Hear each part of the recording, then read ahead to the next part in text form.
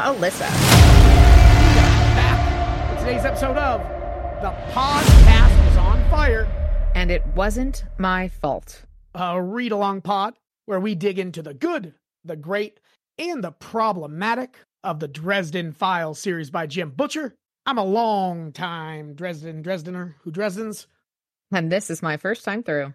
Together, we do some Wiccan stuff and bless the water, and life is good. I tell you what. How you doing today, Ice? I'm hanging in there. Goodness gracious me. We are starting today on a brand new one. Well, we started it already, but we are recording about it today. White Knight, the, what is this, the ninth book in the Dresden Files series, which is crazy. Yes, we are mashing through it. This one was 2007, April 3rd. This book is in Aries. How'd you find the first 6 chapters? It looks like we're back at a procedural. Mm-hmm. Very much so. It's funny, the novels where it's not really a procedural and it's more kind of serialized story. I mean, they all have their contained story. There are some that are more like supernaturally and like less cop show. It's the ones where it is more big picture. I want these tight cases, and the ones where it's the tight cases, I want the big stuff, which I think just means I'm never going to be happy. I was just going to say, you aren't ever going to be happy with anything. The grass is always green. But I digress. Yeah, so we get into it here. You want to catch us up in universe. I mean, obviously we're almost a year. That was shocking to me that it was spring and last novel, Proven Guilty, was in the summer. There's a big plot point there because it kept being too hot, right? So it's been almost a year. We haven't seen anything on the novel front. I'm sure there's some short stories cutting in, but how about you catch us up here, set the scene, and I will break it down, unless, I guess I should more say, is anything interesting going on in your world? We have our little chatter. Nothing too much. I hear you. How about you? Oh, living the dream. I have been looking into NorwestCon for the convention up here that we're going to get to, hopefully, and have Jim Butcher take a picture with his new dick mark, which I'm very excited about. And I think it was $100 straight up. You can get up here. I'll cover that if that makes sense. But yeah, Jim Butcher, the writer, guest of honor. We talked about it earlier on the pod, but it's getting closer. Hopefully I don't have a tournament that weekend. March 28th to 31st. I think I'm clear. Let me put that on my calendar. March? Yeah, no, I don't have anything. Early March. That's Easter week. Oh no. Well, I'm sure there's a church up here for you to go to. Either way, that's the only new and exciting thing on my neck of the woods. Oh, it's supposed to snow this weekend coming up. Oh, that's fun. As well. Actually, we had a tournament this weekend that they canceled in Oregon. So I guess it's going to snow or be freezing all the way down the fun coast. Times. I think it's fun and exciting. I don't really have anywhere to go. So the people have to be outside is not ideal, but hopefully, actually I'm in an outdoor pool twice a week. So let's keep it warm on Monday, and then Tuesday, Thursday, Friday, we can have as chilly as you want here, huh? Knob. Sounds very chilly. All right. We are not super exciting right now. We need to break all of our New Year's resolutions and start having some good storytelling time. Sorry, I had a nasty migraine last night and just still recovering from it. Oh, woof. Yeah. Well, good times. On that note, I'm going to put you to work. If you could catch us up in universe, and I will get us going on chapter. No. All right. So up to this point in time, Harry is a warden. Molly is his apprentice, and Murphy has been downgraded from lieutenant to sergeant. We learned that at the back end of the last novel due to her disappearing after one of the SplatterCon !! Rampages by a fetch. Molly is living at home with her parentals and the Jawas, and is working with Harry to become a reasonably trustworthy wizard. And I think that's about where we're at. That will about do it. Okay. We read the first paragraph or two last week, or we's a lot of people. Lissy read it. And as we get into this, the first thing we notice is it's not a normal crime scene. Usually by the time Harry gets there, there's corpse, cars, flashing blue lights, yellow and black tape, and members of the press or at least the promise of the imminent arrival of same. I really love the way that sentence. I don't think is that passive voice? I don't know, but I really like it's flowery. I like it. But this is none of those things. There's one ambulance with no lights. There's no police cars. People are just hanging out. There's a toddler toddling around. It's not a normal crime scene, which I like. Already we're on edge. We're a little bit off put, right? Strange things are afoot at the Circle K. And yes. As we head in, Murphy's done this before. She did this with the werewolves, where she just tells Harry, take a look. What do you think? The first thing he does, though, is do his, where he says, I wasn't doing it out of, he does his chivalrous deal where he bows and does a thing, a flourish. And he says, I wasn't doing it out of pure contrariness. Yeah, you were. Either way, he calls her Lieutenant Murphy, says he's dazzled by her presence once more. And instead of, having fun with it, she says, Sergeant, open mouth, insert foot. I really like the writing in this chapter. She is reminded right away, or we are all reminded right away, of what it costs her to work with Harry. You can't always account for what's going to happen in this magical universe. And obviously as a cop, she's got to roll with the punches, but certainly disappearing for a day because a magical fairy put a time warp over the fortress of the evil Winter Queen isn't exactly your standard operating Chicago detective handbook. So we move in here and she says, I mentioned she's done this before where she doesn't give Harry any information really. She just says, take a look, tell me what you see. And we see his detectiving and we realize that this victim here, or the body, the deceased rather, is a Wiccan, also a witch. He corrects Murphy when she thinks those are the same thing. Witches have power. Wiccan is kind of the religious. There you go. Religious side of it. But she has a shrine, little mini temple deal in an altar in her home. And something is up. Everything's very clean. There's no hair. There's no nails, right? She knows what can happen if people get her body parts or DNA. And one thing is out of place. It is a knife, a ceremonial blade here. And it's pointed, the wand, sorry. No, yeah, the knife. Yeah. Sorry, I thought there were two things pointing. I'm going back to this here. The knife is pointed very clearly not where it rests. It's pointed at Janine's body, Janine, the victim. And he heads out, he follows the point of the blade and he passes Janine and he goes all the way to the wall. And there's some magical hoodoo. There's a very faint trace of energy left over there. So he has to go out to the car and get basically a tackle box, which I love. He's a lot more organized now because he has to work with. He has to be. Exactly. It would be dangerous not to be. And so he gets some copper filings out, but it's actually really cool progression and a good in-universe reason for it. Cause this is not something he would do on his own. No, not at all. But because he needs supplies to work with Molly, he has them here in basically a toolbox, basically. And he gets some copper filings out and he does some what's it and lets the copper go and they drift over and they attach themselves to the energy, the latent energy that was left there.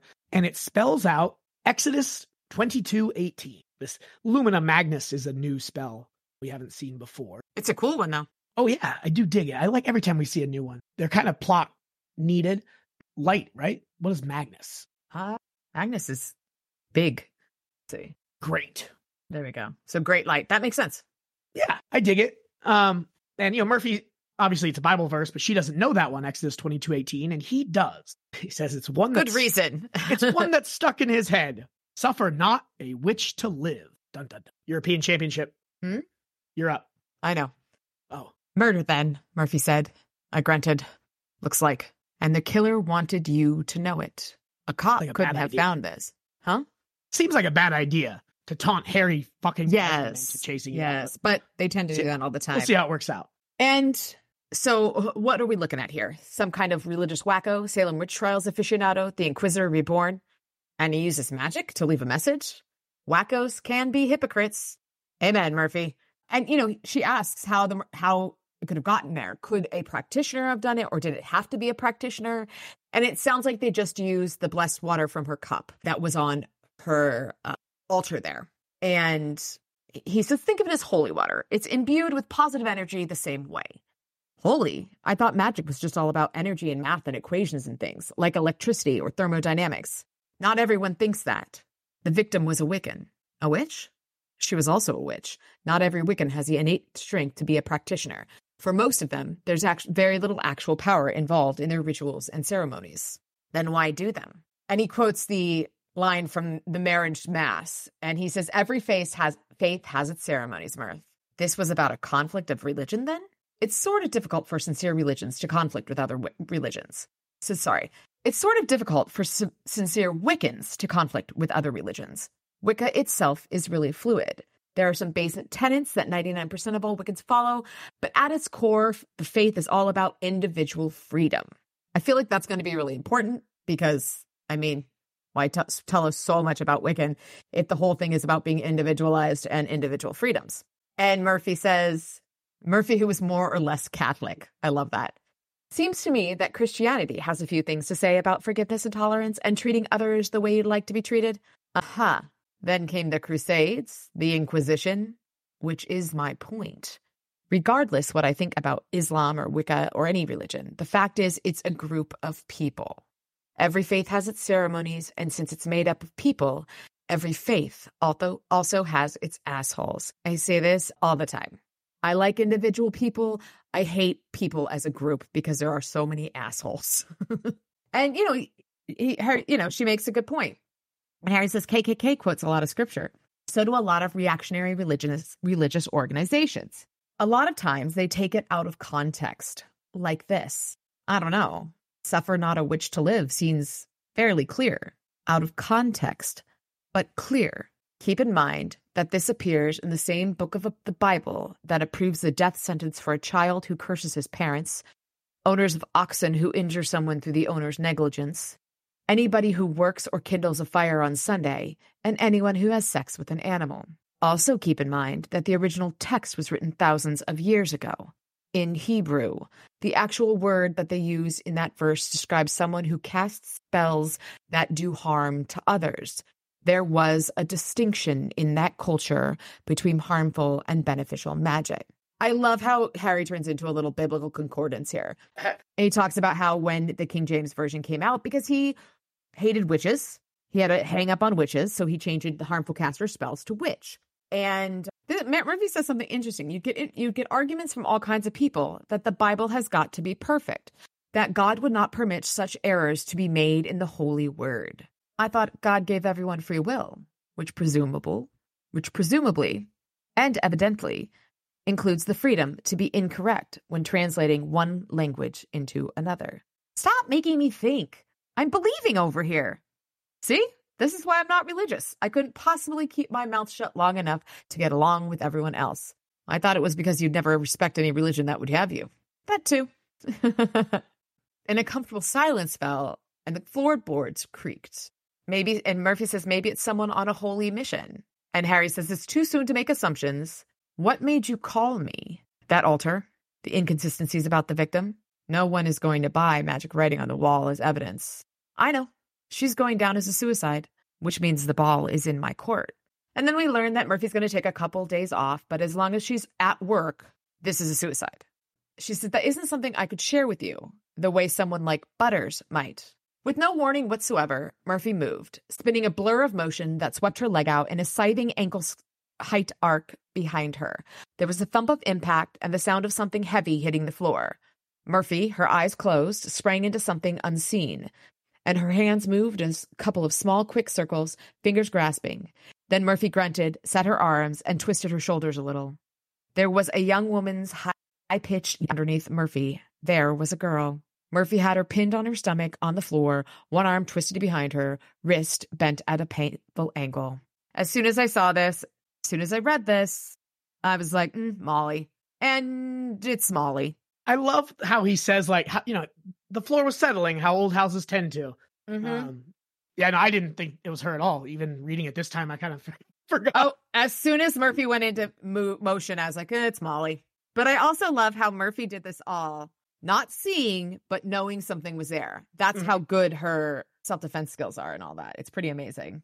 I was really impressed with Murphy at this point. Yeah, she's incredibly calm. It's very, very much so. And he says, he told Molly to wait in the apartment and practice on focus. And Molly, being a teenage girl, it's impossible and boring as hell. Practice makes perfect, kid. I've been practicing my ass off. I know 50 times as much as I did last year. And if you keep up the pace for another 6 or 7 years, you might be ready to go it alone. Until then, you're the apprentice. I'm the teacher. You do what I tell you. But I can help you. Not from a jail cell. You're trespassing on a crime scene, Murphy told her. Oh, please. In case it slipped by, Molly has authority issues. It was probably the worst thing she could have said. So Murphy pulls her cuffs out and says, you have the right to remain silent. If you choose to give up that right, chanting it with the steady pace of ritual, anything you say can and will be used against you in a court of law. And then Harry says, it's your first offense as an adult. Doubt you do more than what, Murph? And Murphy says 30 to 60 days then. There, see? No big deal. See you in a month or 3. Oh, beat someone up on the first day. Supposed to save you a lot of trouble. And Harry says, or you might apologize. And she apologizes to Harry. Not me, kid. It isn't my crime scene. And Murphy questions her. You weren't wearing gloves, your shoes, you touched something. And which means that if this is a murder, a full forensic sweep would pick up your fingerprints, the imprint of your shoes, and as brittle as your hairdo is, possibly genetic traces if any of it broke off. Since you aren't one of the investigating officers or police consultants, that evidence would place you at the scene of the crime and implicate you in a murder investigation. But you just said it would be called a suicide.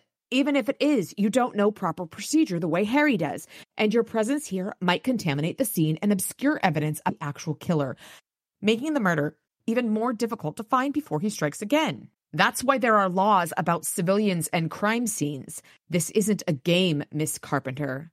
Mistakes here could cost lives. Do you understand me? Kind of took the wind out of Molly's sails, with good reason. Bye-bye, the hiccups.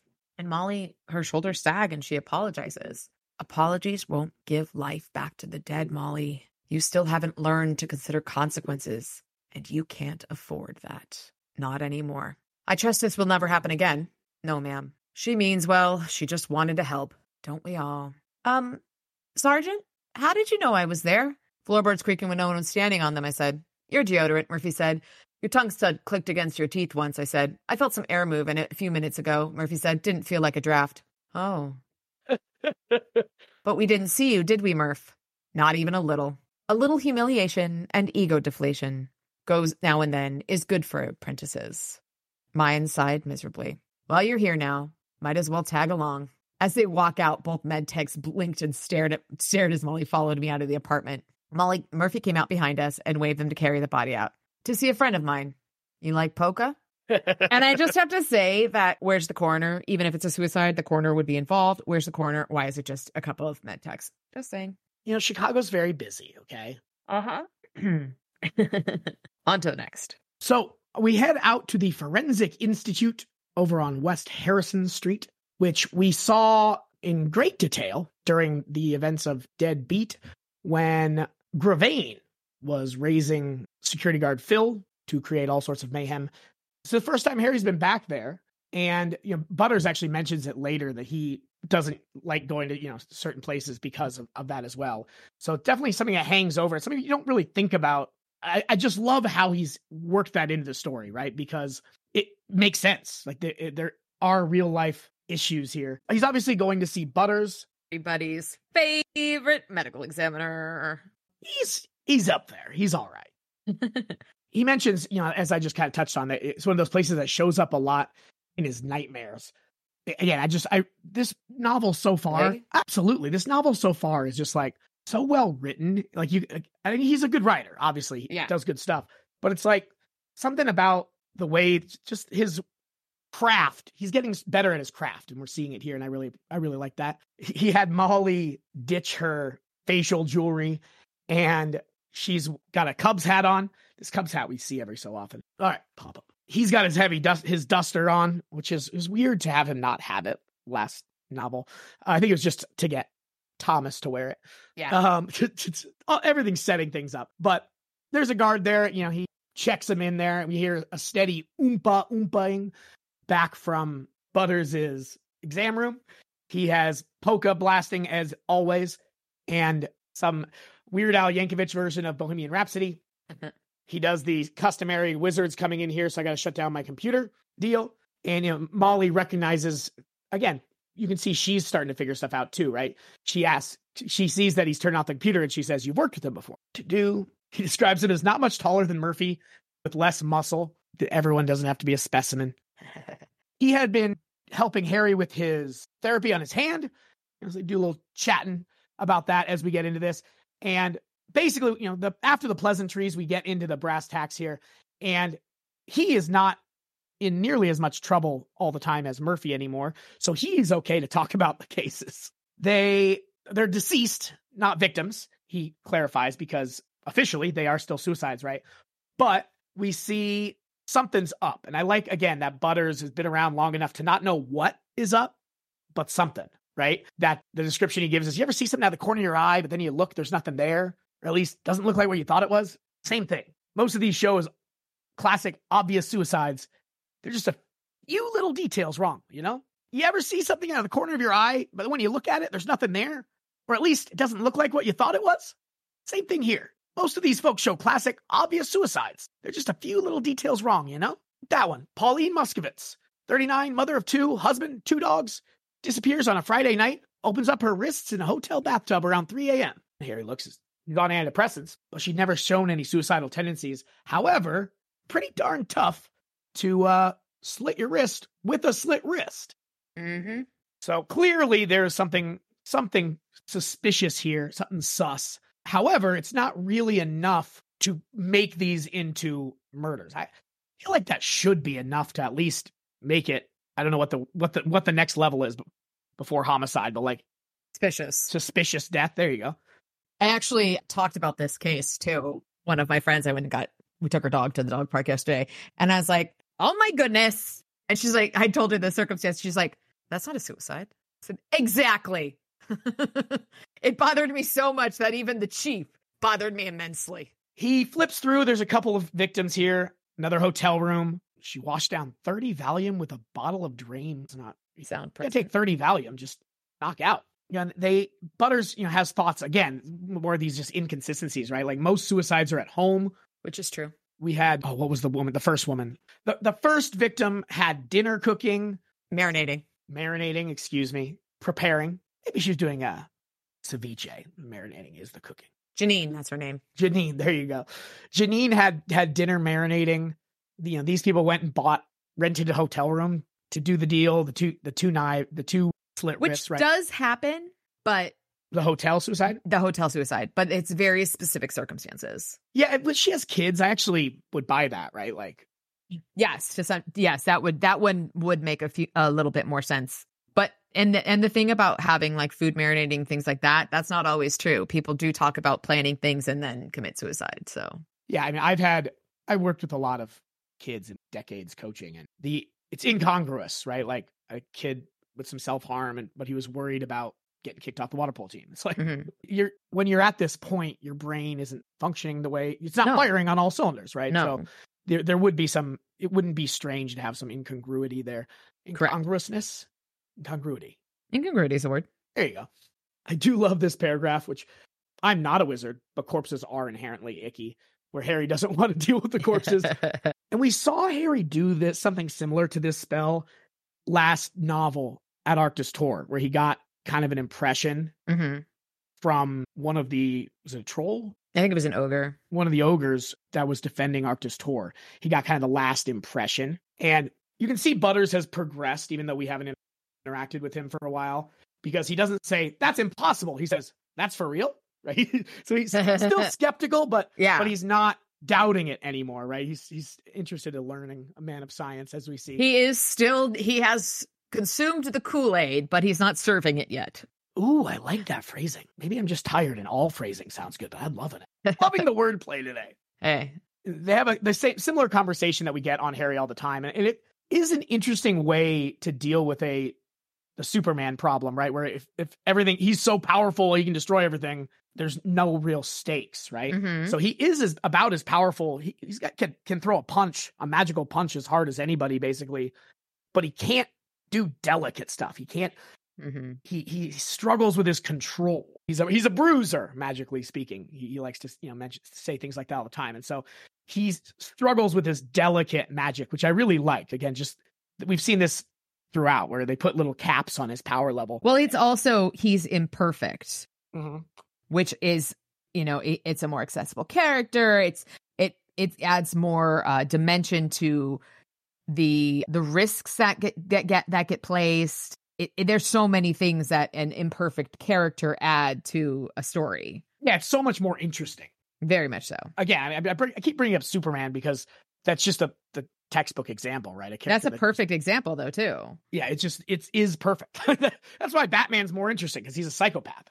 But no, I think that's a really good point of reference for this story, where he's not a Superman, because, like you said, that's boring. Well, the real reason is because Jim Butcher likes to torture us, and that too. And if he was perfect, he wouldn't be able to be beaten up and laid destroyed. Low. So, but we appreciate it. No matter what the reasoning is, we end up in a good place. And he describes Molly. Speak for yourself. I'm just kidding. That's I'm excited for the next few novels here to see. I already know what's coming, and it still hurts. The hurty things hurt, and the happy things make me happy. So it's interesting. It's going to be fun to watch. Am I going to be angry again? Nothing bad ever happens. Yeah. It's a great first Buffy reference in at least a week in our weekly podcast, where at the end of an episode, I think it's Lie to Me is the episode, and just real life things happen, and Buffy's like sad and everything. She's growing up. She says, "Does it ever get easy?" And Giles says, "You mean life?" "Yeah." "Does it get easy?" "What do you want me to say?" "Lie to me." "Yes, it's terribly simple. The good guys are always stalwart and true. The bad guys are easily distinguished by their pointy horns or black hats, and we always defeat them and save the day. No one ever dies. Everybody lives happily ever after." Liar. I like that. That's wonderful. You made me think of that. So Molly is good at the delicate, but she's not nearly as powerful as Harry. She can play Spanish guitar, whereas he can just do power chords and rock out, which, depending on your mood, can be what you need. She's going to do the subtle magic here. And Harry mentions, or almost mentions, the White Council here and her foibles. And he bites his tongue because he doesn't want people to prejudge her. And I like that. I mean, obviously he does it in the clumsiest, hairiest way ever by halfway saying it and then just not talking. But I do like that he's looking out. Obviously, she's his apprentice and stuff, but he's looking out for her in kind of mundane ways as well, right? Like protecting her reputation around people she'll be working with. I just, again, little subtle things that, empathy and doing the right thing. Harry Dresden lives doing the right thing. Butters lets it pass because he's also a good human being. And we get Molly on last essence duty here. And she has an interesting experience. It was not the brutal violence that Harry saw when he looked at the ogre. She's having a gay old time. She's having adult fun times. And basically Molly has an orgasm in the exam room, place here. And they both deal with this in exactly the way that you'd expect them to. Yes, the two of them especially. The two of them. Harry says, she got something. Oh, and they have a sex conversation. Butters makes sure that she's legal. So he feels less dirty. Less Nabokovian, which is a good reference to Lolita. They give her a few minutes to calm down. And she comes back down to earth. And obviously, this woman died in the throes of sexual ecstasy, which may or may not point us in the direction of characters we've thought about before. Mm-hmm. And she realizes there's a very specific sensation that she was feeling. And it's one of those medical pinwheel deals. And this one I actually do like, the exchange where Harry says, "Oh, right. How the hell do you know what one of those feels like?" And Molly says, "This is one of those things you don't want me to explain." Funny. And then she rolls out the pinwheel and they basically trace with a marker and it spells out EX 2218. Exodus again. And ladies and gentlemen. And we're back. We have a serial killer. So they're in the Blue Beetle driving, and Molly is just kind of in a little basking in the afterglow moment. And he says, "Molly, heroin feels good too," asked Rosie. and Nelson. It killed her, she finally said. It killed her. I mean, it felt so good, but it wasn't. She never knew it. She never had a chance. It was a vampire, right? From the White Court, I mean. They use sex to feed on life energy, right? That's one of the things it could be. There are plenty of demonic creatures in the Never Never that groove on the succubus routine, though. And she was killed in a hotel where there was no threshold to protect her from a demon. Very good, Grasshopper. Once you consider that the other victims weren't done White Court style, it means that either there is more than one killer or the same one is varying his techniques. It's too early for anything but wild guesses. What are you going to do next? I've got to figure out what all of the killer's victims have in common, if anything. They're dead? Besides that. So he says he's going to go through the papers that Butters gave him and kind of look for people and ask questions. And what do I do? She asked. That depends. How many beads can you move? She's got this bracelet of beads that Harry created as kind of a focusing tool. And he talks about how important focus is and how important it is that she practices. If she couldn't get a more solid head on her shoulders, her talent with magic was going to get her killed, probably taking me with her. Molly was a warlock. She'd used magic to tinker with the minds of two friends in an effort to free them from drug addiction, but her motives had been mixed, and the results were moderately horrific. Normally, the White Council of Wizards kill you for breaking one of the laws of magic. Practically the only time they didn't was when a wizard of the council offered to take responsibility for the warlock's future conduct. Until then, they could satisfy the council that their intentions were good, their ways mended. If they could, fine. If not, the warlock died. So did the wizard who'd taken responsibility for him. I'd been a warlock. Hell, plenty of the council was wondering if I was still a ticking time bomb, ready to explode. When Molly had been bound and hooded and dragged before the council for trial, I stepped in. I had to. Talks about how sometimes he regretted the decision, and she's just so young and dumb. But that's the unspoken part. And, she's trying to balance self-discipline and living with her family. Teaching her to throw a gout of fire at a target really wasn't that difficult. The hard part was teaching her why to do it, why not to do it, and when she should and should not do it. Molly saw magic as the best solution to any given problem. It wasn't, and she had to learn that. And, she can only get four beads out of the 13 moved. And he said, not bad, but you aren't ready yet. Keep working. It's about focus, stillness, and clarity. What does that mean? That you have more work to do. You aren't explaining it very well, maybe. Or maybe you aren't learning it very well. And then she apologizes for putting up the veil and tells him that she didn't mean to disrespect him. And he said, I've been where you are. I don't expect you to be perfect all the time, kid. And, he says, what happened today, it worked out. I don't know if I could have read anything at all from that victim the way you did today. What you found might be a big help. You did good. She practically glowed. Once or twice after a compliment, she literally glowed. But we'd gotten that under control within a month or so. I love that. So she ran into the house, and he said that left me there alone with pages and pages of dead women. I wanted to know more about them, almost as much as I wanted to shove my manly parts into a radioactive wood chipper. And he decided that he gonna do it with a drink. So he heads to Mac's pub, and he describes the location and, explains the according to ground part. And it's a busy place when he gets there. And he always sits with his back to the wall. There were only 2 tables open, and he took the one that was furthest away from everyone else. And he goes to the bar and orders a drink. He sets down a 20, or he drinks one, sets down a 20 with the empty and says, keep him coming. Mac let out a grunt of surprise, and his eyebrows went up. Don't ask. He folded his arms and nodded. Keys. I glared at him for a second, but I was half-hearted. I tossed the keys to the Blue Beetle onto the bar. Mac gave me another beer, and I went to the table, drinking on the way. So Harry continues to drink and continues to go through the paperwork. And he said, I read the words, but there was an odd sense of blankness inside. I read them. I understood them. But they somehow didn't seem relevant, vanishing like pebbles dropped in a well. There was a little ripple, then nothing. I thought I recognized 2 of the victims, though not by name. I'd probably seen them around, maybe even there at McAnally's. I didn't recognize the others, but it wasn't like I knew every face in the community. And he drinks a few more beers, looks up, and Mac is standing there, and the place is almost entirely empty. And he says, I use up my 20. He nodded. He got another 20 out, put it on the table. He said, I know, I don't usually drink this much. And he waved at the papers. I hate seeing women get hurt. I should hate seeing anyone get hurt, but it's worse with women or kids. And then he tells Mac to grab a beer and sit down with him. And he said, where'd everybody go? Away from me, you mean? They're scared. Why?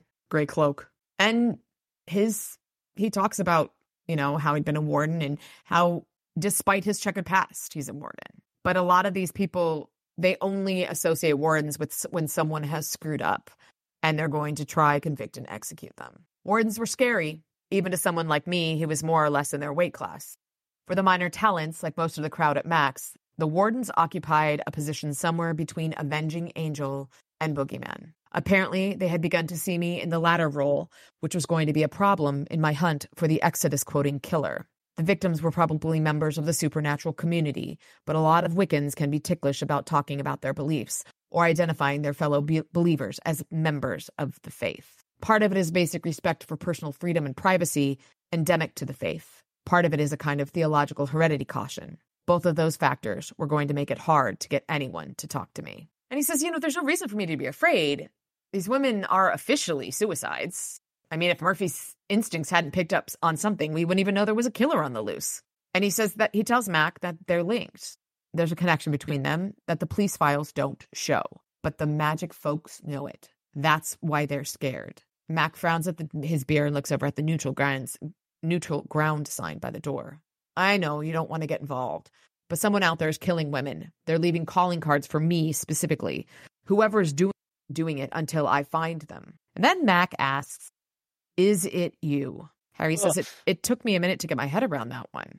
He's spent a lot of time helping people, and he knows that dealing with some of the stuff he's dealt with, and it doesn't necessarily make everybody not fear him. It's not me, I said quietly. Needed to hear that. Sure. I don't know who is behind it, but I give you my word that when I catch up to whoever it is, I'm going to take him down regardless of who he is or who he works for. My word, Mac. Help me, Mac, please.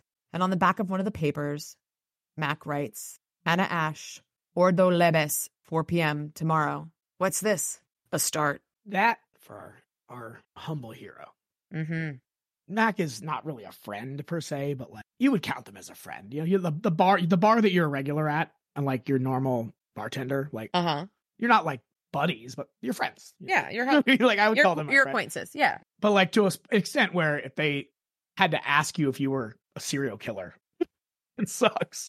Ugh. Seriously, pobreherito. I love this. Harry and Murphy, when they're not talking about feelings, are just great. When they're not talking about feelings or chivalry, I do love their back and forth with this Ordo Lebes. He refers to himself as a master of arcane lore. Yeah.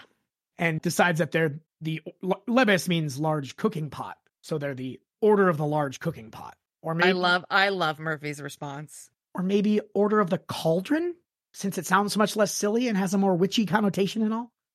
Well, I suppose. He mentions his correspondence Latin course, which is a source of strife and humor throughout the series. Definitely. They argue about who should have driven.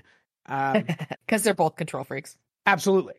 For most things, I really don't think I am. But like on a pool deck or around water polo, like down to like colors of shirts and shit, I'm like a psychopath. This is Harry and Murphy's wheelhouse. This is their forte here, so it makes sense. But I do love that they're snipping at each other. I think He Drives a Beetle is so unrealistic, but also just a great image. Yeah. One of the things that the TV show changed was he drives a Jeep. Oh, that's stupid. I mean, he's supposed to be like 6'8", 6'10". Like, yeah. He can't fit into a bus. He might be able to. It's a magical beetle. It is a magical beetle. That's fair. It's like a clown car. Murphy wouldn't let him. She wouldn't find the address for him unless she drove. So she definitely is the one with the control issue more so, I feel like. But they're tete-a-tete here. It's just good fun. And they go to the apartment building where one Anna Ash was presumably hosting a meeting of the Order of the Large Cooking Pot. Murphy parked on the street, which automatically makes it a good thing that she drove because Harry always talks about having to park far away or expensively. Harry's impatient because he doesn't do stakeouts. He has to do patience. You could have left out the second part. Fair enough. I mean, in this case, he's that's just what he's complaining impatient about, but he is very impatient. Fair. And they're hanging out for, near enough an hour, and they watch a bunch of women go in. He recognizes a couple of them. And I do like where she's ready to go in, and he says, give it another 5 minutes. No other force in the known universe can make a gang of folks naming their organization in Latin do anything on time. I love that so much. I agree. I may actually cut that out of this part. We'll see. To fill in time and really just to give us a narrative update, she asks about the war between the vampires and the wizards, really just to remind us that it's on, I think, more than anything. But also, they talk about New Mexico, which was this spring. It's still spring. So this must be a very fresh wound for him, where he was out helping train wardens, and a couple of ghouls in the employ of the Red Court showed up and killed 2 children. Oof. Baby wardens, but also just children. Yeah. She gives him an opportunity to talk about it, and he doesn't at this Shockingly. point. He's usually so good at talking about his feelings. Again, the Merlin is just still trying to negotiate a peace and keep it moving slow, which, again, I mean, I don't get the Merlin. I mean, I'm not super clever, and I haven't read all of Sun Tzu or anything like that, but I don't get the Warden's the Merlin rather's hesitancy. Obviously, you don't want to go, toe-to-toe with someone more powerful than you, but they're not doing a whole lot, it seems. And maybe that's just because Harry's not aware. It still feels like they're not doing much. Yeah, he would at least, Ebenezer would keep him from freaking out. He would tell him a little bit, right? Yeah. Give him some breadcrumbs here. So, not ideal. But I do wonder, he's obviously a master politician. We've kind of seen that. You don't run the organization. He's a bad Maybe guy. He's certainly not a Harry fan. He's an antagonist for sure. But the Red King is still in power. It was his idea to begin the war. I'm not sure that's the case, because it was Harry who actually lit the fuse. But I guess they're saying that the Red King was just waiting for a moment, probably, which is fair. They're going to get their numbers up and come back for the sequel. And Murphy, God love her, kill them all, let God sort them out. Mm-hmm. The last person to arrive for the meeting of the large cauldron, large cooking pot, excuse me, exclamation point, is someone we've seen before. Last time she was naked with a gun in each hand. Helen Beckett. She was involved with the sorcerer from way back in Stormfront, Victor Sells. She and her husband were involved in the ritual sex orgy stuff to empower the potions as a way to get back at Marcone, who had, do we know why yet? I don't remember. Oh, well, she wants to get back at Marcone. I feel like we do. Her daughter was killed in a crossfire. That's right. We do know that by now. Okay, yeah. I don't want to spoil, but I want to make sure we're caught up. So her daughter was killed in a crossfire. She blames Marcone, and Marcone seems to blame Marcone, but she and her husband were trying to get back at him by kind of cutting out the legs from his drug empire. Didn't work out. She did a nickel upstate, and as she walks in, I do love that line. What was that? The plot thicken. Right. And Murphy says, I don't like this. Helen Beckett has got plenty of reasons to dislike you. Who doesn't? I appreciate that. And they hop in the elevator, which is impressive, but the elevator's working. It doesn't work when we need it to not work. Exactly. It's always a plot point. But he's also just pretty chill. It's not like he's stressed out or freaking out or anything. So that's fair. Yeah. He has explained that, when he was talking about going into the ICU where it's only if he's freaking out. But anyway, so she already shot at you and that didn't work. Maybe she figured it was time to get nasty. Sticks and stones and small caliber bullets may break my bones. Words will never, etc. It's awfully coincidental to find her here, Harry. She's a con, and she wound up in jail because of you. I can't imagine that she's making nice with the local magic community for camaraderie. I didn't think cops knew about big words like camaraderie, Murph. Are you sure you're a real police person? Do you ever stop joking around? I mutter off-color limericks in my sleep. Just promise me that you'll watch your back. There was once a girl from Nantucket. Her mouth was as big as a bucket. Murphy flipped both her hands, palms up in a gesture of frustrated surrender. Damn it, Dresden. You seem worried about me. There are women up there, and you don't always think clearly where women are concerned. So you think I should watch my back? Yes. Golly, Murph, why do you think I wanted you to come along? I figured you wanted someone along who would notice things more subtle than a flashing neon sign. Oh, come on. It doesn't have to be flashing. So they walk down the hallway towards Anna Ash's apartment, and he feels a ward. And she said, like on your apartment, it's not as strong and it's a little cruder. I've got bricks and razor wire. This is more like aluminum siding and chicken wire, but it has a decent kick. Fire, I think. Huh. I don't think there's enough to kill outright, but it sure would hurt like hell. And a fire would set off the building's alarms, making people start running out, summon the authorities, discouraging your average prowler, supernatural or not. It's not meant to kill. Go ahead and knock. That's a joke, right? If this ward isn't done right, it could react to my aura and go off. Can't you just take it apart? Whoever did this was worried enough to invest a lot of time and effort to make this home safer. Kind of rude to tear it up. And you'll scare them if you just walk through it like it wasn't there. Yeah. They're frightened, Murph. I've got to be gentle, or they won't give me anything that can help them. So she knocks on the door, and this little cherubic woman answers the door, carrying a small dog. Of course, Sergeant Murphy, I know who you are. Maybe half a second after the woman started, Murphy, and I'm a detective with CPD. Oh, I'm sorry. Of course we all know who you are, Mr. Dresden. Oh, I forgot again. Excuse me. I'm Abby. Pleased to meet you, Abby. Hey, little dog. Toto. Exactly, a classic. If it wasn't broken, why fix it? Excuse me. I'll let our host speak to you. I was just closest to the door. Certainly. Weird. At least the dog liked me. She knew what we were going to say before we said it, Harry. I noticed that. Is she telepathic or something? Not in the way you're thinking. She doesn't exactly hide what she's doing. And if she was poking around in people's heads, the council would have done something about a long time ago. Then how did she know what we were about to say? My guess is that she's prescient. She can see the future. Probably only a second or two, and she probably doesn't have a lot of voluntary control over it.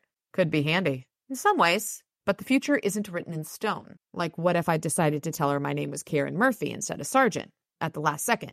Yeah, she'd have been wrong. People like her can sense a sort of cloud of possible futures. We were in a fairly predictable situation here, even without bringing any magical talents into it. Basic social interaction. So it looked like she saw exactly what was coming. But she didn't. She got to judge what was most probable, and it wasn't hard to guess correctly in this particular instance. That's why she seemed so distracted? Yeah, she was keeping track of what was happening and what was likely to happen, deciding what wasn't likely to happen all in a window of a few seconds. It's a lot worse if they could see any further than a second or two. And he talks about how he compares it to chess and, those sort of probability odds.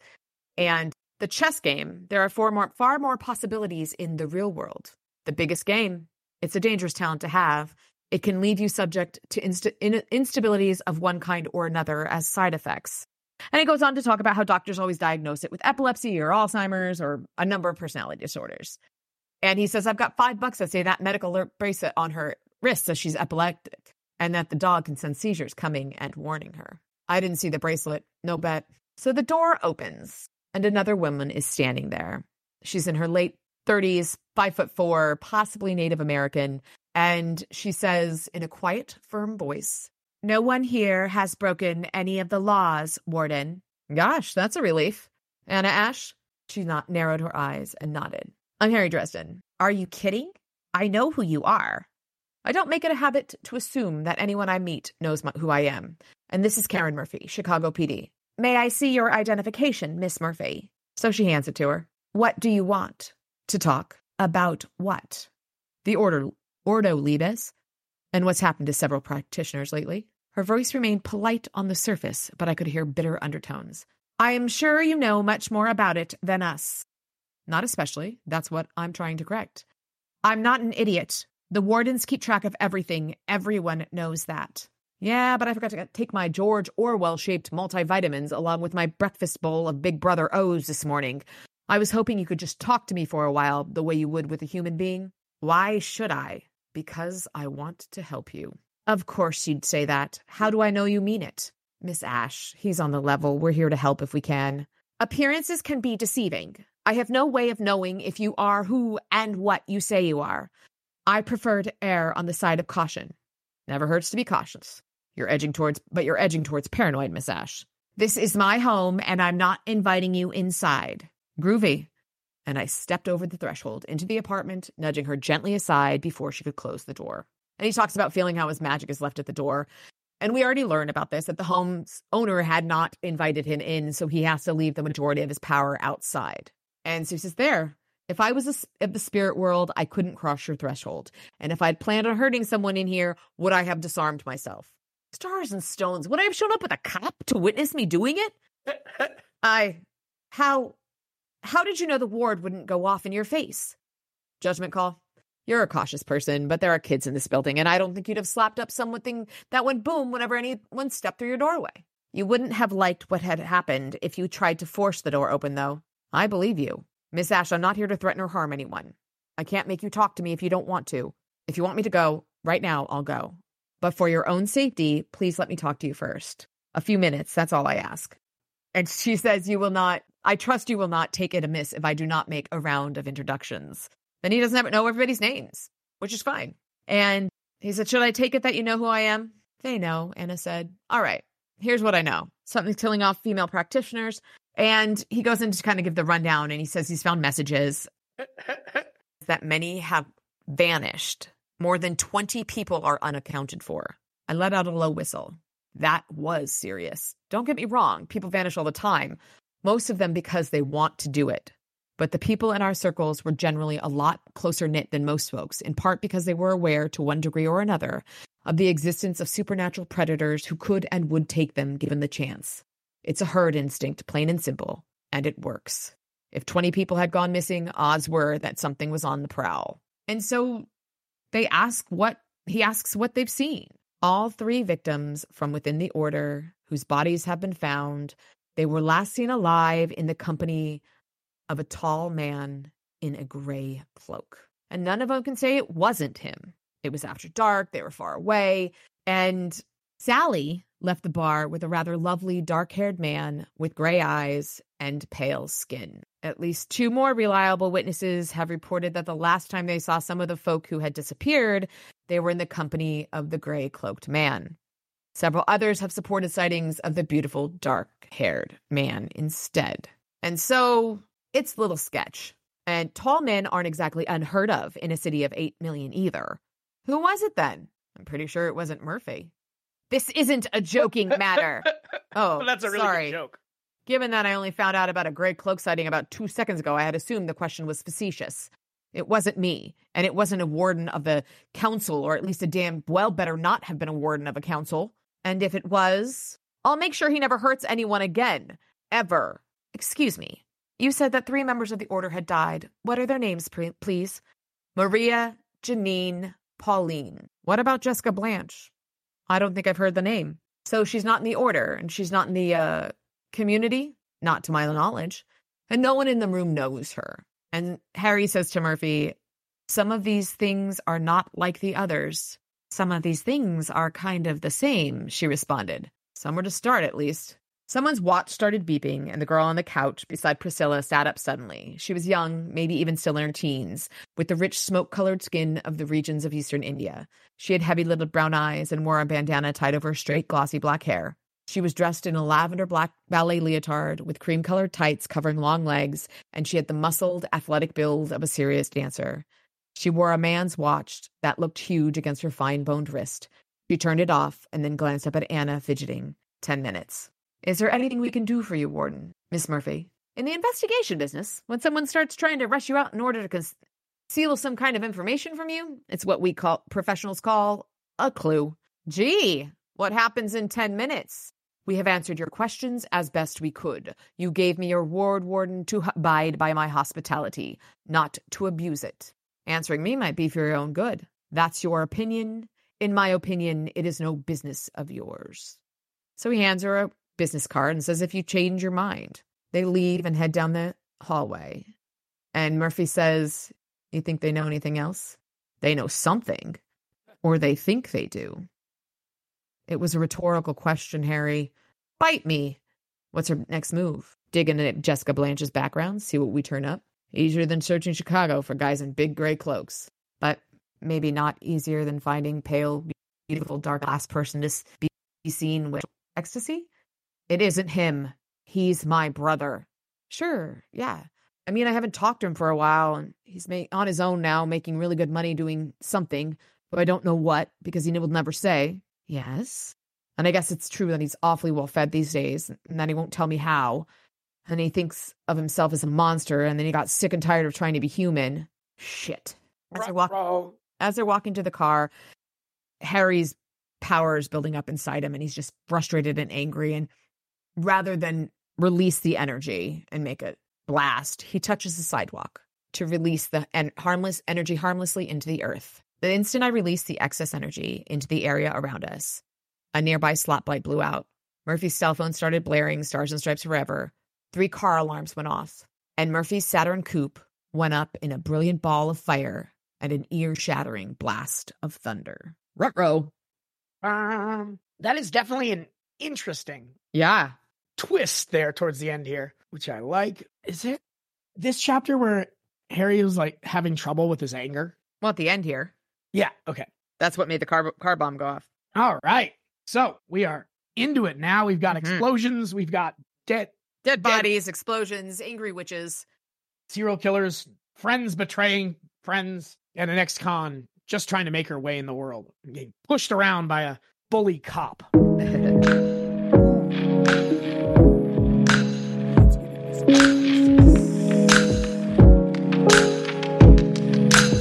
So, what do you think so far? I like it. It's good. A lot of buildup. Yeah, it hits the ground running. Like, not like crazy action or anything like that, but it's just like I said, Story. the story's great, the writing's great, Harry and Murphy's interactions are great. Just really starting to be, they've been great so far. But for some reason, I wasn't expecting the quality of writing. At least, maybe I don't know. Maybe I'm projecting or something. But I feel like the quality and like the wordplay is just really good in this, and I really like it. But yeah, Right anything off the bat, it's good. Yeah, and I really liked. I said that one line that was so dumb, but like the members of the press, or at least the promise of imminent arrival of sane. For some reason, I like that turn of phrase. But yeah, do you have thoughts on the crime scene or the suspicious home of the what did Butters call them? Not victims, they're deceased. Deceased. The home of the deceased. I think it's cool, and it's interesting that it's the only person that could see it is Harry. Also recognized that there was something that only Harry could see. I also liked. And Harry never would have seen it without Murphy, right? So they clearly, right, like Harry would never have shown up here on his own. Correct. So they definitely, it's not just targeting Harry. And I think that's something that they haven't mentioned or recognized, right? Like very clearly Murphy was part of the plan because she had to bring Dresden in to find this stuff. I just think that's interesting. Well, but she also she's a good investigator and she has great insight as well. Oh yeah. But what I mean is that the perpetrators were relying on her figuring this out. Yes, most definitely. Which is Harry and Murphy didn't mention that. They just talked about it being targeted at Harry, but very clearly, like, there's another piece of the puzzle here. Yeah. Molly is immature and dumb, which is new and exciting. Right. Any thoughts on that? The bracelet, the control, her. None of it's a surprise. Yeah. Like I said, it's been almost a year. You'd think she would be slightly less petulant at this point, started to figure it out, but maybe she was kind of demure and she's starting to get back more comfortable with herself. Murphy barely recognized her, which is interesting. Not pink and blue anymore. Well, yeah, but that means that either Harry doesn't bring her around or he's not around as much, which we know because we actually made a mistake last week. We talked about Rawlins being put in charge of SI. It wasn't Rawlins, it was Stalling. Yeah. Which is her old partner from way back. But and that was, props here. That was from Brandon, friend of the program. Brandon, we appreciate you catching us in our It'd mistakes. be way better if it were Rawlins, though. I agree. I also thought it was funny that you and me make the same exact. I know. Our brains work very similarly.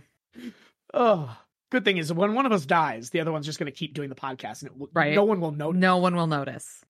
Except my accents will be a little bit worse, so I got to go first. Oh, goodness gracious. I did love that she literally glowed when he gave her compliments, which was funny. The funny stuff with magic. We can have funny magic. What do you think about the case so far? Do you have any thoughts on it? I think it's fascinating. You know, I don't know if Thomas is a red herring, but I don't feel like the witch stuff is really in Thomas's wheelhouse. Suffer not a witch to live. But I really do. I like the story. I like where we're going with it. I still think it's a bad idea to intentionally call out the two supernatural investigators with any level of success publicly. There's video of them solving supernatural crime. Yeah. what the fuck are you doing here? Clearly, I mean, I imagine that Harry's going to win the day. I don't want to spoil or anything. I Maybe mean, he won't. right? But seems like you're asking for trouble here. Hey, They were clever. They wouldn't be bad guys. generally speaking. At least over here. I did love the Lieutenant Murphy Sergeant. You know, it reminds us, the audience, but also it's been almost a year. Maybe this is why she doesn't call you on your birthday. 8 months, something like That's that, right? right. He said it was spring, right? I do like how icked out he is by corpses. We saw Butters again. Always good to see. My favorite coroner was a burn. Uh-huh. Boom, roasted. What'd you think of that scene at all? Anything jump out at you? I actually no. Let me actually have one more thing about that first scene. Oh yeah. Sorry, just flipped over my note card. Oh, I also have... Harry describes the Miranda warnings as a ritual. Uh-huh. So it kind of equates Murphy's being a cop to Harry's being a wizard with all of the ritual. Okay. He also mentioned the ritual of the weddings as well. Yes. So she's a cop wizard and a Catholic wizard. And I just thought that was kind of cool. But in regards to the butter scene. Shay, I want to talk one more second about that. Okay. What you just brought up. I'm going to make a second Buffy reference. Anya talking about Thanksgiving as a ritual sacrifice with pie. I like that he mentions that. Like, it's ritual. It's these things that we do to make us feel comfortable because this is how it's done. These are the things we do, right? It is interesting to couch it in those terms, right? And then the discussion about Exodus 23:18? Page again. Exodus 22:18. There's a guy I've been devouring all his content on TikTok that I recommend to everyone, believer or non. I believe he's LDS, but he's a Christian, self-proclaimed Christian, but he also is a scholar of the Bible and biblical history, or that time era history, I guess. And he can, read and translate ancient Hebrew and ancient Greek and Aramaic. And so he has a TikTok page that's basically devoted to explaining the actual translations and context of biblical stuff. Yeah. And he's not trying to disprove the Bible. What he's trying to do is disprove the patriarchal, the structure, that uses biblical text like this as a weapon. And it's a really interesting, not for everybody, but I recommend you check it out. Dan McClellan is his name, and he's does it in such a great, easy to digest way. He lists his sources. He explains where he's at. There are plenty of people, obviously, that disagree with his take of it, but as a non-theist, I love it. But also, I mean, I know, like I said, he's a believer, and a lot of people in his comments are also Christians, and it kind of not deconstructing their faith, but deconstructing the structure around the context and actual text of the Bible, which is really, as a history major, I love it. It's really intriguing, but I digress. But just that conversation with Harry and Murphy that's the kind of content you get on his page. And it really is just outstanding the way he describes it. Like, to go back to the book, I love that Harry has that knowledge base. Mm-hmm. Yeah. Where it's, he's not just, I hate religion. It's, okay, this is why I don't like organized religion. Let me list chapter and verse, the hypocrisy and the historical hypocrisy. And I love that. It's I think it was misattributed. You see it as Gandhi a lot, but I like your Christ. I don't like your Christians, As a philosopher, a Bronze Age philosopher, I'm a huge fan of him. I'm just not sure the party tricks, but people follow along. He has some good ideas. Douglas Adams talks about how 2,000 years ago they nailed a man to a tree for telling people to be nice to each other or something. Oh, goodness gracious. So that was it. Just wanted to plug that TikTok. He deserves all the money and views. What do you think about the Butters scene? I appreciate it, and I agree with Butters that it's not a suicide. Like I said, I talked to one of my coworkers. I was like, all right, let me give you this ridiculousness. And no self-respecting medical examiner would say Occam's razor in regards to that. Not at all. Unless one of her hands was part of a reanimated corpse. She couldn't cut her other wrist through the tendons. Just saying. Because he specified the tendons. The tendons are what allow you to grab to be able to slice that deep. So. Say teeth? Is that not possible? I don't think you could do that with your teeth, though. And Harry said, what about 2 box cutters? And Butter said there was only one in the tub with her. So. Somebody Yeah, I else mean, did it. I think we've established just based on the knife and stuff that it isn't. Yeah. Oh, 100%. But I wonder if this is Brioche a bad guy, or is he just Inept? covering inept? I just mean like kind of what Murphy's job is, to just make stuff make sense. But It isn't that really isn't supernatural even, yet. But Yeah, that's not even supernatural. That's just bad. That's just bad. not doing his job. Yeah. Yeah, exactly. That's just ignoring obvious facts and sweeping it under the rugs. Oh, it comes Razor. No, that's bullshit. That's one of the ones where if I were out on that scene, I'd be like, we need to call the homicide detectives because this is not right. Yeah, no, that's sketch. Super sketch. Oh, they're busy, but come on, man. Get your shit together, Brioche. Right. You know Brioche's first name? I want to know Brioche's first name. I think he gave it to us, but I don't remember. No. Oh my God. Dr. Brioche and Waldo Butters. Mm-hmm. Butter. Oh, that's funny. That's hilarious. I did notice brioche was bread, and I was like, that's kind of funny. Oh, goodness. There are some good Easter eggs. What was that last thing you said? I did notice brioche was bread. Oh, yeah. The same spelling. I didn't think of bread and butter. That's hilarious, though. We could probably chat about the Molly magic in a minute. It is cool to see that type of magic come back after they kind of sowed the seeds for it last novel, though, which would be super useful as a investigator of murders to get the last click of the murder. So hopefully we get to see more of that. Very handy. But I also love that Molly's useful. Like he's letting her feel useful, and she is actually very useful. She solves, but she certainly finds the next clue, which is the same as the last clue, but yeah. She connects them at least. She helps connect the dots. Absolutely. Certainly not what we were anticipating. I do like Harry was like preparing her for like, she's very empathetic. So she's preparing her for like pain and suffering, and she ends up having a Le Petit Mort, which is an interesting subversion there. Certainly looks like it's an incubus, and we do know an incubus with access to a gray cloak. But anything else on that? The Forensic Institute? I do love how he made Harry help him move the body, and how Harry was like just pretending it was a bag of groceries. This is like when you and I have conversations about things. Mm-hmm. Like 100%. Very similar energy to just how is this happening? How are you okay with this? Oh, goodness gracious. The scene at Max is, like I said, it's sad for Harry. See, he hasn't made as much progress as we maybe thought as far as being a friendly, non-terrifying guy. The sign at the bar is one of those ever-changing things that doesn't matter, but I point out every time. Mm. It says neutral ground here, whereas in Deadbeat, it said accorded neutral territory. Yes. Maybe he's got two signs, one on each side of it, but it does change names back and forth. It is accorded neutral territory and accorded neutral ground, so either way. But yeah, I mean, I do buy that Mac could think it might be him. Like, I don't buy that. I think Mac felt the need to just make sure.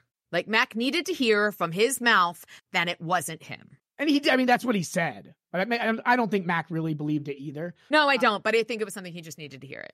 One thing I wanted to call attention to, like I said, the skill as an author here is really cool. But that section where he's talking to Mac is Harry says something, and then there's a one line that says Mac did X, Mac verb. Harry talks, Mac verb. Harry talks, Mac verb. Harry talk, Mac verb. And just like the way it, like how they both work through things. Yeah. It's just so like, how does that, like, it's fucking brilliant. Honestly, this novel is like, so far at least, so well crafted. I agree. I agree completely. Like, remember we talked in Stormfront about how like when he goes like short sentences to like change the pace. It definitely change the pace, but change the like the theme, the feeling, like the background, like the tension and stuff. And this is not that, but this is like characterization. Yeah, it's true character. It's great characterization, but through sentence structure, which is amazing. It's fucking crazy, right? Like, how brilliant is that? I mean, I really like that. That's one of my favorite things of this. I appreciate it a lot. I didn't catch it until the second time through that it was like, Mac did this, da-da-da-da. Mac did this, da-da-da-da. Just like, I loved it. I love it. No, definitely. And now talking through it, I agree. That kind of reinforces that he was just working through it. Yeah. I don't love that he said needed to hear it, but I mean, but sometimes where it's just like, they're not like you said, they aren't the best of friends, but he knows Harry, but he also doesn't know him as well as say Murphy knows him. So he just needed that reiteration that, okay, I'm right. I'm right. It's not you. I think Mac knows his birthday. I'm never going to let that go. Never. You kill me. Oh, yeah. And he does turn around real quickly and then give him a potential next victim, right? So yeah, he definitely does believe him at his word. I just, I don't know. Mac definitely is not one to like dance around feelings, I guess.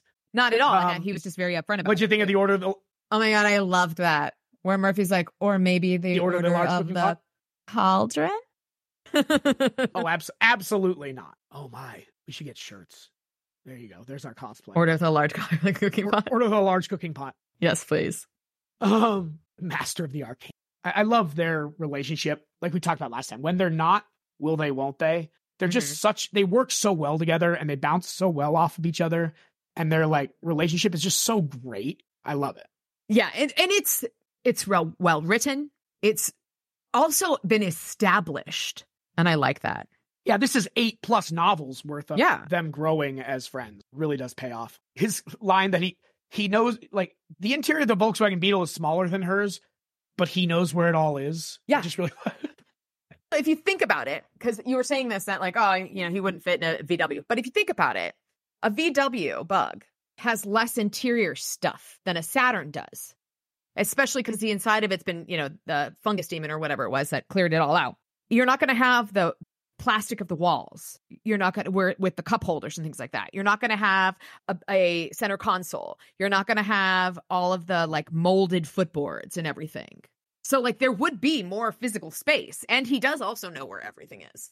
And the roof does go up. And like, I'm actually wonder. I do wonder actually about the actual volume of space. If it is bigger in her little. Than her Saturn coupe. Yeah. Erin, our sister drove a. I drove a Saturn. That was a Neon. You had a Saturn. I had a Saturn. She had a Saturn SUV, but yeah, I was in my mind. I was picturing the Dodge Neon with the cute face. Yeah, no, I had my little blue Saturn. R.I.P. It's in a better place now. The whole brand is. It's funny. I've had a lot of blue cars because I had the Saturn, and I had a blue Hyundai, and then my lease went up, and I got the exact same color. Though the Beamer, the old Beamer I had was black. Probe was white. And my Civic was green. So 3 out of 6 cars I've driven in my life were blue. I was one of the guys I game with, honest. Great dude. He remarked that all of the other guys we play with, they have white cars or white trucks or white cars, whatever. It's like a weird, and he like remarked that he's from Oregon. I know it's called Oregon. He's from Oregon. That it's like a weird California thing, that white cars. And like when I started looking around, like there are so many white cars, like just on the block that mom lives on and stuff. Like it is a weird thing. So what weird California thing that we don't notice probably. But I digress. I have never driven a white car because I was supposed to get the Probe until somebody destroyed it. Who could that have destroyed it? Had 1 million miles on it. Oh my God! You know what? The 78 Mercedes was blue too. Sorry, it just popped in my head. The one I got $20 for when I did the Cash for Cars. Oh, that's awesome. Oh yeah, $20. I got like 60 or something for my Volkswagen one time. Or was that for the Mercedes? That might have been. I drove a 1986 300E. Yes, mine was a 78 300D. She was a beast. Oh, that baby could fly. Oh yeah, she leaked in the rain though, and I had her at college during the El Nino year. And so I would go to every time it would rain, I'd go to the gas station and vacuum the water out of the back seat. She was great though. She had trouble with her alternator. And one of my friends, he's a car guy. And one time she wouldn't start when we were in downtown Santa Barbara. And he messed with her and we got her started. Yeah. And he's who I bought the Beamer from. And Peter? Ian. Oh, Ian. Jenny's husband. Oh, yeah. Peter was Dad's shady used car salesman guy. That he was the only person alive who trusted that man. Right. When I get rich, the first billion's the hardest. When I get rich, actually, never. Every billionaire is a policy failure. Yes. When I get rich, though, I'm buying a 1986 yellow 300E Mercedes and getting that thing in tip-top shape. I think that was wonderful. Such a great car. It had like electric seat moving and things, and like I worked at a bar in my early 20s up in LA, and when some weekends I would go down to San Diego to Carlsbad to do family stuff. And if I left right at 3:30, there's no one on the road, obviously, and I could absolutely just open that baby up. Oh man, not super safe by any means, but definitely fun. That baby could fly, and it felt like you're going 60, you're going 110. It's like, oh shit! I would look down and see 100. I was like, oh my bad. Oh, old nostalgia cars. Ah, yes. I don't even remember where we were at. What? We're talking about the car. What book the series Saturn. were we reading? Ah, the Saturn. That's where that topic of conversation went. Of course. The stakeout, just a fun. Yeah, right. Terribly entertaining. I love that. What time is it? Well, 5 minutes ago, it was 3:00. He's not the most patient fella. He does say that he's seen a woman at Bach ordered books a few times. I wonder if he's repaired that relationship and can go back there, or that's just from years ago. Remember, probably from years ago. Bach 86'd him. Obviously, Helen Beckett is a big deal. Like I said, the war comment seemed very out of place. That just seemed like an expo dump. Yeah. Obviously, we're going to need that moving forward because it is still serialized, but not really in place. I did like the kind of breadcrumb hinting at New Mexico. Mm-hmm.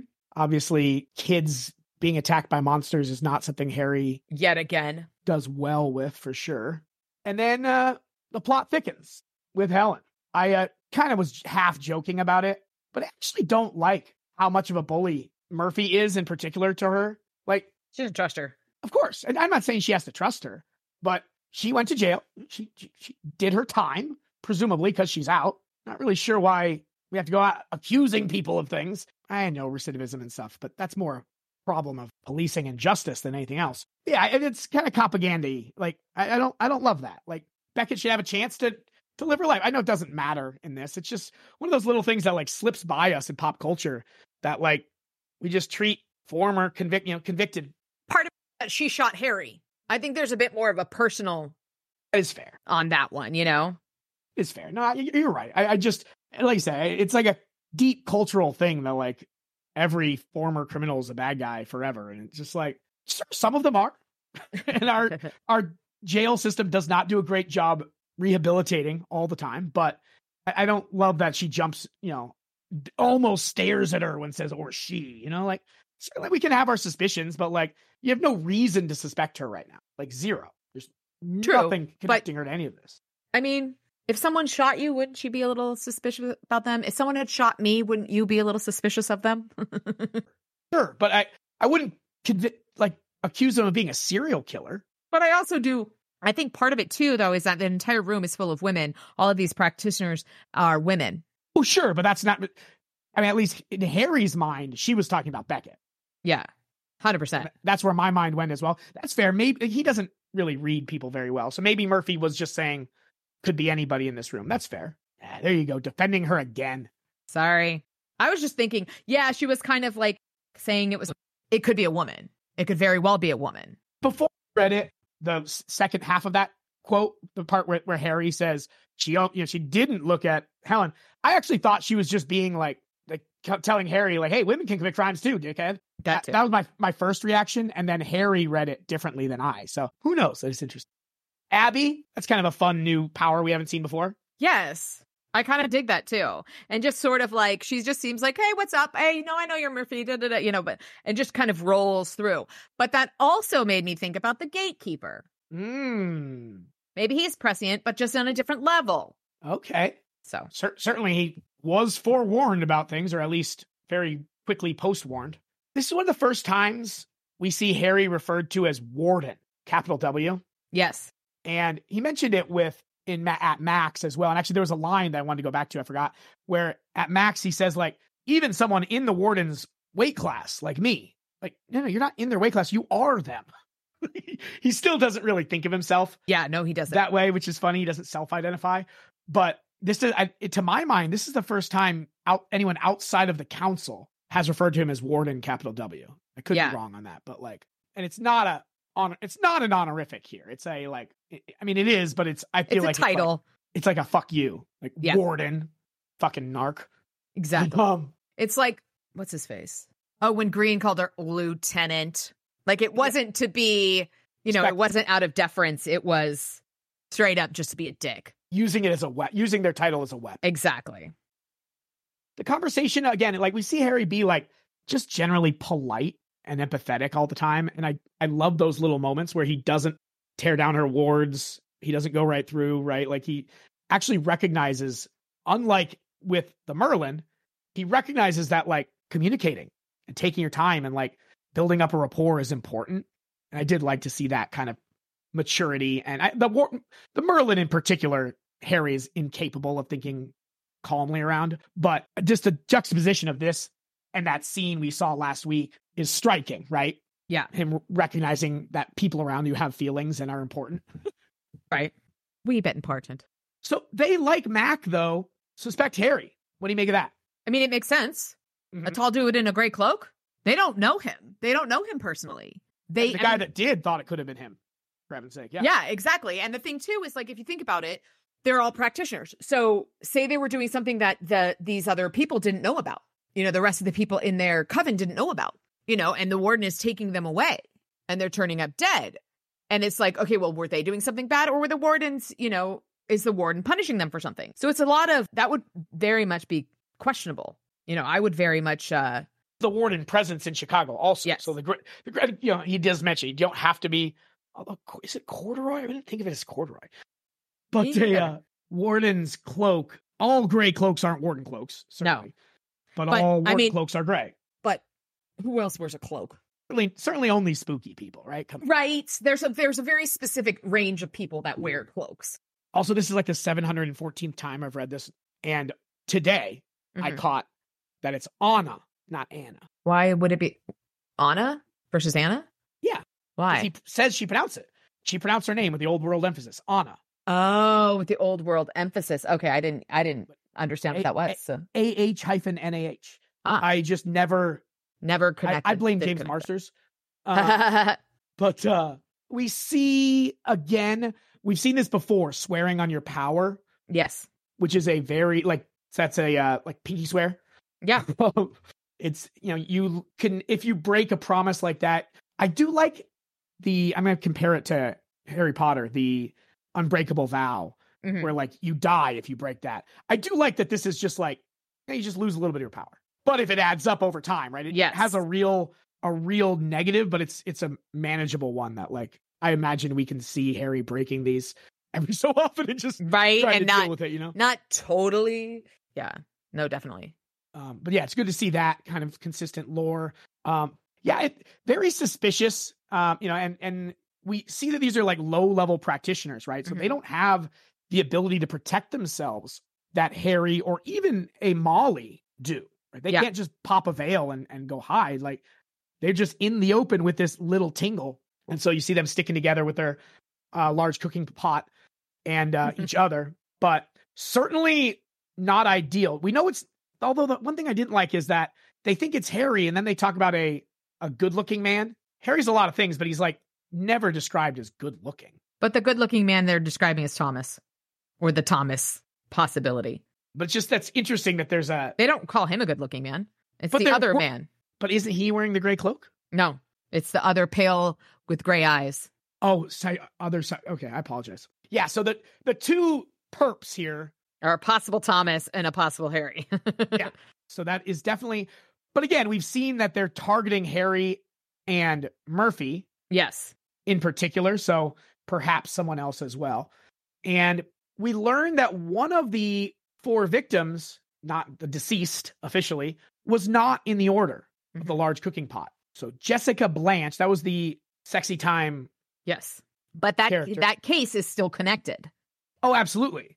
And what that does is it gives us something else to investigate and another lead to chase down. Most definitely. The plot continues to spin. The world turns. And we get an interesting 10-minute warning before they shuffle out our heroes. And then, I don't know, 7, 8, 9 minutes later, we have an explosive end to this chunk. See, in my head, I didn't put those together. What I put with the exploding car was with the person trying to run him off the road in the previous novel. Oh, okay. I put that along those same lines. Just someone's trying to get him. But would an explosive be a good way to get, like, the car was incompetent, an explosion, like, Wizard's not going to get close to that thing. Well, I guess you're right. You mentioned it earlier, but that is because he was so angry, which we've seen Harry have a bit of a temper, but it's more like snark and like for bullies. This is weird, right? Like his inability to control his anger. We've never really seen that. But I think it's a combination of anger and worry and distress because there is a distinct possibility that his brother could be killing people. I don't think it's just anger. Okay. No, that makes sense. And then, like, we even see that Murphy danced around that topic as well, right? Where she said, oh shit, God damn it. Both of my books cut out the end of chapter 6. That's so weird. I downloaded another one specifically to avoid this because I mean, one of them did. God damn it. There's a line in there where he says she says you do need to investigate this. And he said, yeah, because he knows what's going on in the Incubus Zone. And that's not what she meant, but she didn't press it because, do you know what I'm talking about? I have 2 digital versions of this and neither of them end the chapter. That's so weird. Can you try to find that real quick? Wait, what am I trying to find? One more time. So when she says you got to run down Thomas anyway, and Harry says, because he knows the Incubus stuff. It's right at the end of that chapter 6. If not, don't worry about it. I'm looking for it.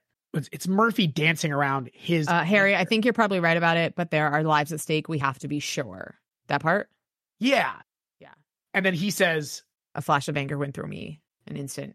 Because she initially says, this is part of what I read, it isn't him, but maybe not easier than finding a pale, beautiful, dark-haired man who may not have been the last person seen with a woman who died in the midst of sexual ecstasy. It wasn't him. He's my brother. Sure. Yeah.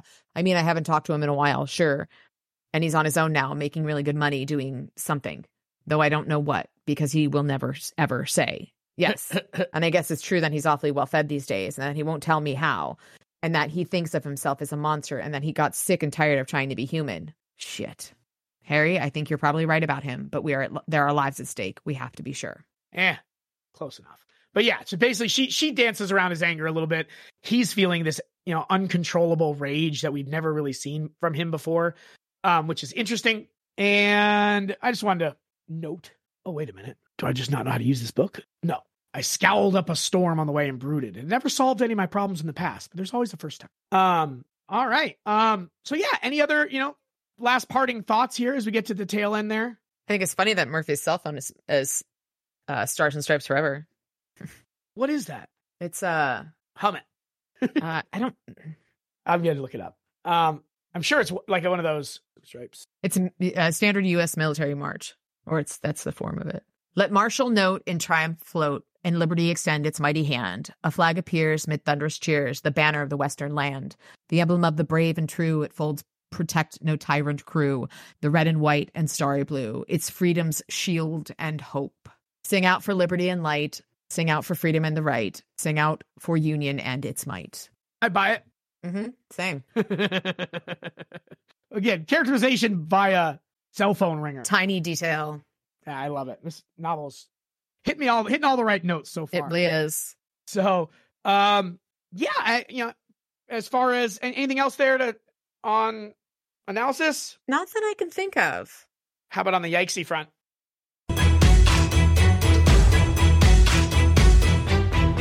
Yikes. Do you have anything for yikes? Butters and Harry's response to Molly's reading was a little interesting, but it wasn't horrifically yikes. It was just I love how uncomfortable they both were. Seen that before. I mean, Harry's just so uncomfortable with sexuality at all. 100%. I did like that these are like the two like nerdy dudes. They're just like, definitely, smidge on the yikesy side for sure, but not, like you said, not really super bad. The one line where he's like, is she legal? Yeah. So I don't feel so dirty. Which is worse, like the imaginary line. I think that is a very disgusting imaginary line, but... Well, do you recall in the 80s the 90s and aughts, like, it probably is still a thing now, but they're like counting down to like when Britney Spears... And Natalie Portman and Taylor Swift and all that. Oh, yeah. Like turn 18 and stuff. It's like... Just gross. Legal and right aren't always the same thing in both directions. Yeah. But I digress. Mm-hmm. She is an adult. She's entitled to make her own choices and live her life however she wants to. So, yes. The world's a funny gray place, I say. Beyond that, you got any quotes for us? Do I have any quotes? Silly question, I know. What do you think? Okay. It isn't like I'm all that old or anything, especially for a wizard. But age is always advancing, and I'm fairly sure it's up to no good. What are yours, he asked. Finding things, following things, blowing things up. Mostly, I said. I'm good at those. Can confirm that. Or maybe Order of the Cauldron, Murphy suggested, since it sounds so much less silly and has more witchy connotation and all. And Harry, she asked, what was that? The plot, I said. Thickening. That was so good. I love that. Back to his banger chapter enders. They're talking about the corpse, or whether it's a murder or not. And Butter says, can't say until I look. Can't say until I look. Do you think it's another murder? I know it is, but I'm the only one until Murphy's off the clock. Murphy's a good little soldier until 5 o'clock. Yep. And then she starts stirring large cooking pots.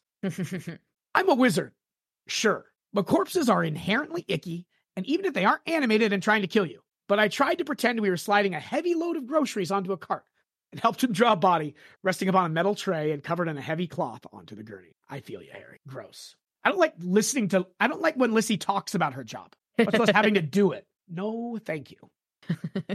And I read this, I think I'm like, maybe I'll go back and give it another 5 minutes. No force in the known universe can make a gang of folks naming their organization in Latin do much of anything on time. If they're all there by 4, we'll know there's some kind of black magic involved. Oh, goodness gracious. It was an interesting chunk, I'd say, because it was good. Great story. Get the plot rolling. Yeah, definitely got incredibly well crafted. I'm not excited about it yet. Right? I don't know how you feel about it. I'm curious. Yeah, certainly. Got my hackles up. I'm wondering what's going to happen here. And then the bomb. Yeah. The bomb was a great way to end it. I love Oh, yeah. Butcher writes in 6 chapters, specifically for us in the future. It's a cliffhanger episode. It really is great. It's like Lost. Every episode's a cliffhanger episode. Ruin your entire week. Did you find it was interesting who we didn't see this week? Thomas. Well, Thomas they were talking about, and he's off doing in the shadows. No mention of Lashiel. And Harry didn't have any. That's true. You know, it's been almost a year since we last saw them. But I just kind of like conspicuous in her absence, I feel like. Or maybe not. Not necessarily, because he doesn't, like, we go chapters at a time without hearing about her. Fair. You think it would come up with all these, like, women in the Latin and Murphy and stuff. I would have thought she would have come up. And you don't know her as well as I. You just misunderstand her. You think she wants to help. That's all she wants to do is help make the world a better place, stop global warming, fix climate change, and take over, damn some souls here and there, whatever. Either way, I just thought it was interesting. Maybe conspicuous might be too heavy of a word, but it's interesting that he's trying to do some investigating and not using one of his tools. But do you have any talk about the week?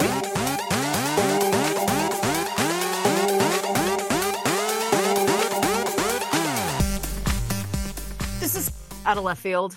Best kind. But I feel like the serial killer person is a shapeshifter of some sort, or someone that can veil their appearance with somebody else's, and they're obviously intentionally making it look like it's Harry and Thomas. Doesn't sound like out of left field. That sounds textual. That's true. The least crackpotty one we've had yet. No, it's definitely something strange is afoot for sure. Yeah, most definitely. All right. I mean, it's early days. You want to take a swing at who might be there's no reason to know it. I like comfortable, difficult things. I don't know. I feel like it's either got to be like a religious zealot or someone who's making it look like a religious zealot, like someone from the supernatural. Because if they're a shapeshifter, they're from supernatural. I mean, maybe it's another one of the Denarians, the blackened Denarians. If it was religious zealot, though, they mentioned that possibility. Yeah. Why would they be communicating spookily? Well, but like not necessarily like a Christian religious zealot. Like in in Harry Potter, the Muggles. Like this is someone who they don't believe should be practicing magic because they're not, whatever.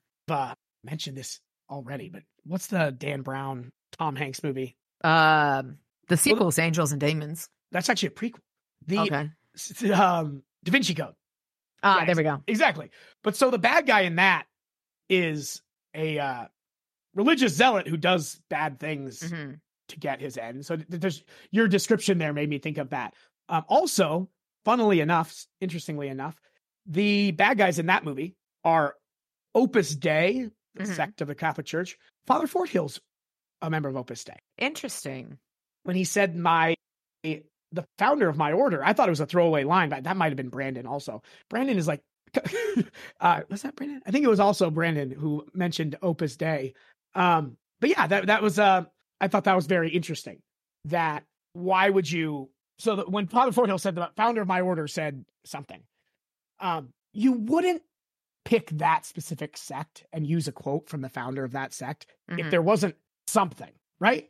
I feel, at least. So I think we're going to get some payoff with that at some point later down the road with Father Fort Hill. But you just made me think of something that made me think of something that made me think of something. So there you go. Oh, goodness. Jose Maria Escriva, founder of Opus Dei. There's something holy, something divine hidden in the most ordinary situations.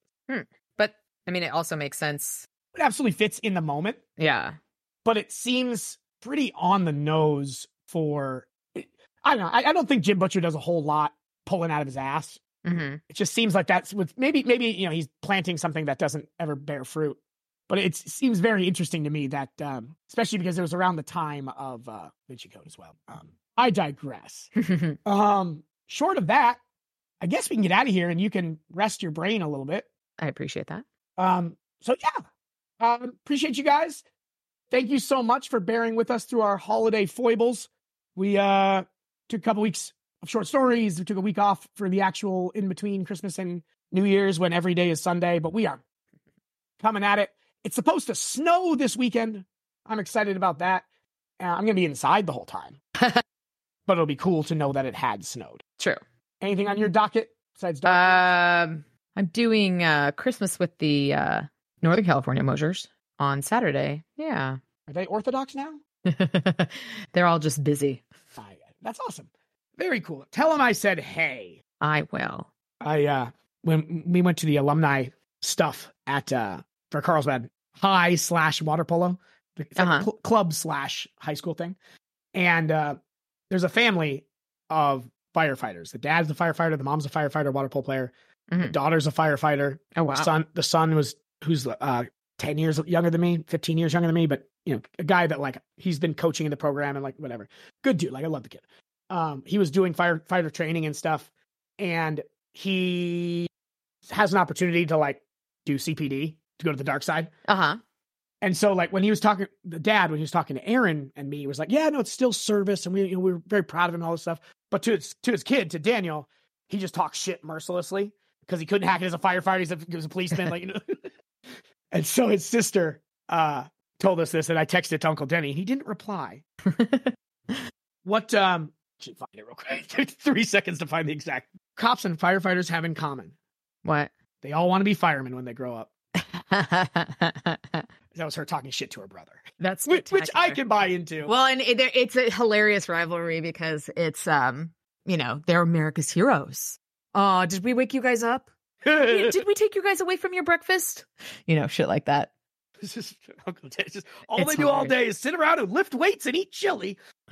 Oh, goodness gracious. That is. Alrighty. Well, thank you guys so much. You can find us at patreon.com/thepodcastwasonfire, patreon.com/thepodcastwasonfire, as well as the podcast was on fire at gmail.com. The podcast was on fire at gmail.com.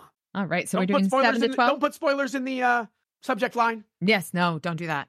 And make sure next week it looks like we're going to do 7 to 12. I'll confirm that right now. That's 5. What? That's 5. 7 to 12 is 5. No, it's not. 7 to 8. 7, 8, 9, 10, 11. Okay, I can't count. Don't mind me. We can blame the migraine. That is absolutely staying in the pod. I am not a mapologist. The last math class I took was my senior year of high school. Good riddance. I had to take statistics for my second graduate degree, and that was the class I was the most terrified of. And it actually all made sense because it's logic math. And like I got an A in it, but it was just like, I understand this. Why do I understand this? So I can do statistics, but I can't do basic adding and counting. I am really, really good at arithmetic. Really, not like I'm fucking proud of myself for being the best fourth grader around, but like I can just like crush arithmetic, and I would get straight A's every class until they started putting words. And when there were words in it, I struggled, and I started getting B's. And when I stopped doing either way. Subtraction, yes. Reading words and making numbers happen, I don't understand it. So I did history. History at least doesn't make sense in a way that I understand because people are idiots. And on that note, I appreciate you guys. Hit us up. Again, don't put spoilers in the subject line, please, just because Lissy also gets nosy. She gets up. I get the alerts.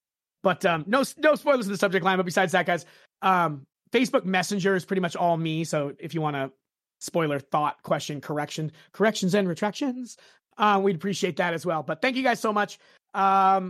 Looking forward to it. Like I said, we're going to Norwest Con the end of March. I don't know if anybody's around and going to that. I just want to see Jim Butcher in real life. I don't believe he's a human. Throw some holy water on him, see what happens. Will he? But yeah, so that's the plan. And yeah, me and Lissy are hoping to get out to that. That's the game plan anyway. I'm gonna order us some stuff. And life is very good. We appreciate you guys. Happy New Year. Make 2024 the one. And yeah. Any parting thoughts there, Lice? No, Happy New Year. And this has been a blast. I've been having so much fun with this. Absolutely. Even when her brain is firing randomly. Maybe not that, but every other time. We appreciate you for toughing it out, Liz. You're the real MVP. I have been Josh. And I am Alyssa. Podcast on fire. And it wasn't my fault.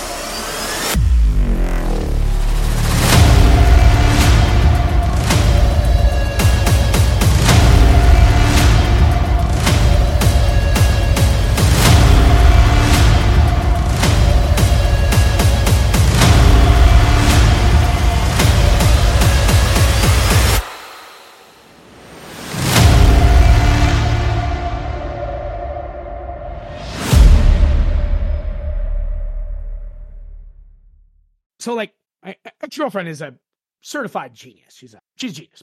PhD, like, very, very clever gal. She couldn't do subtraction.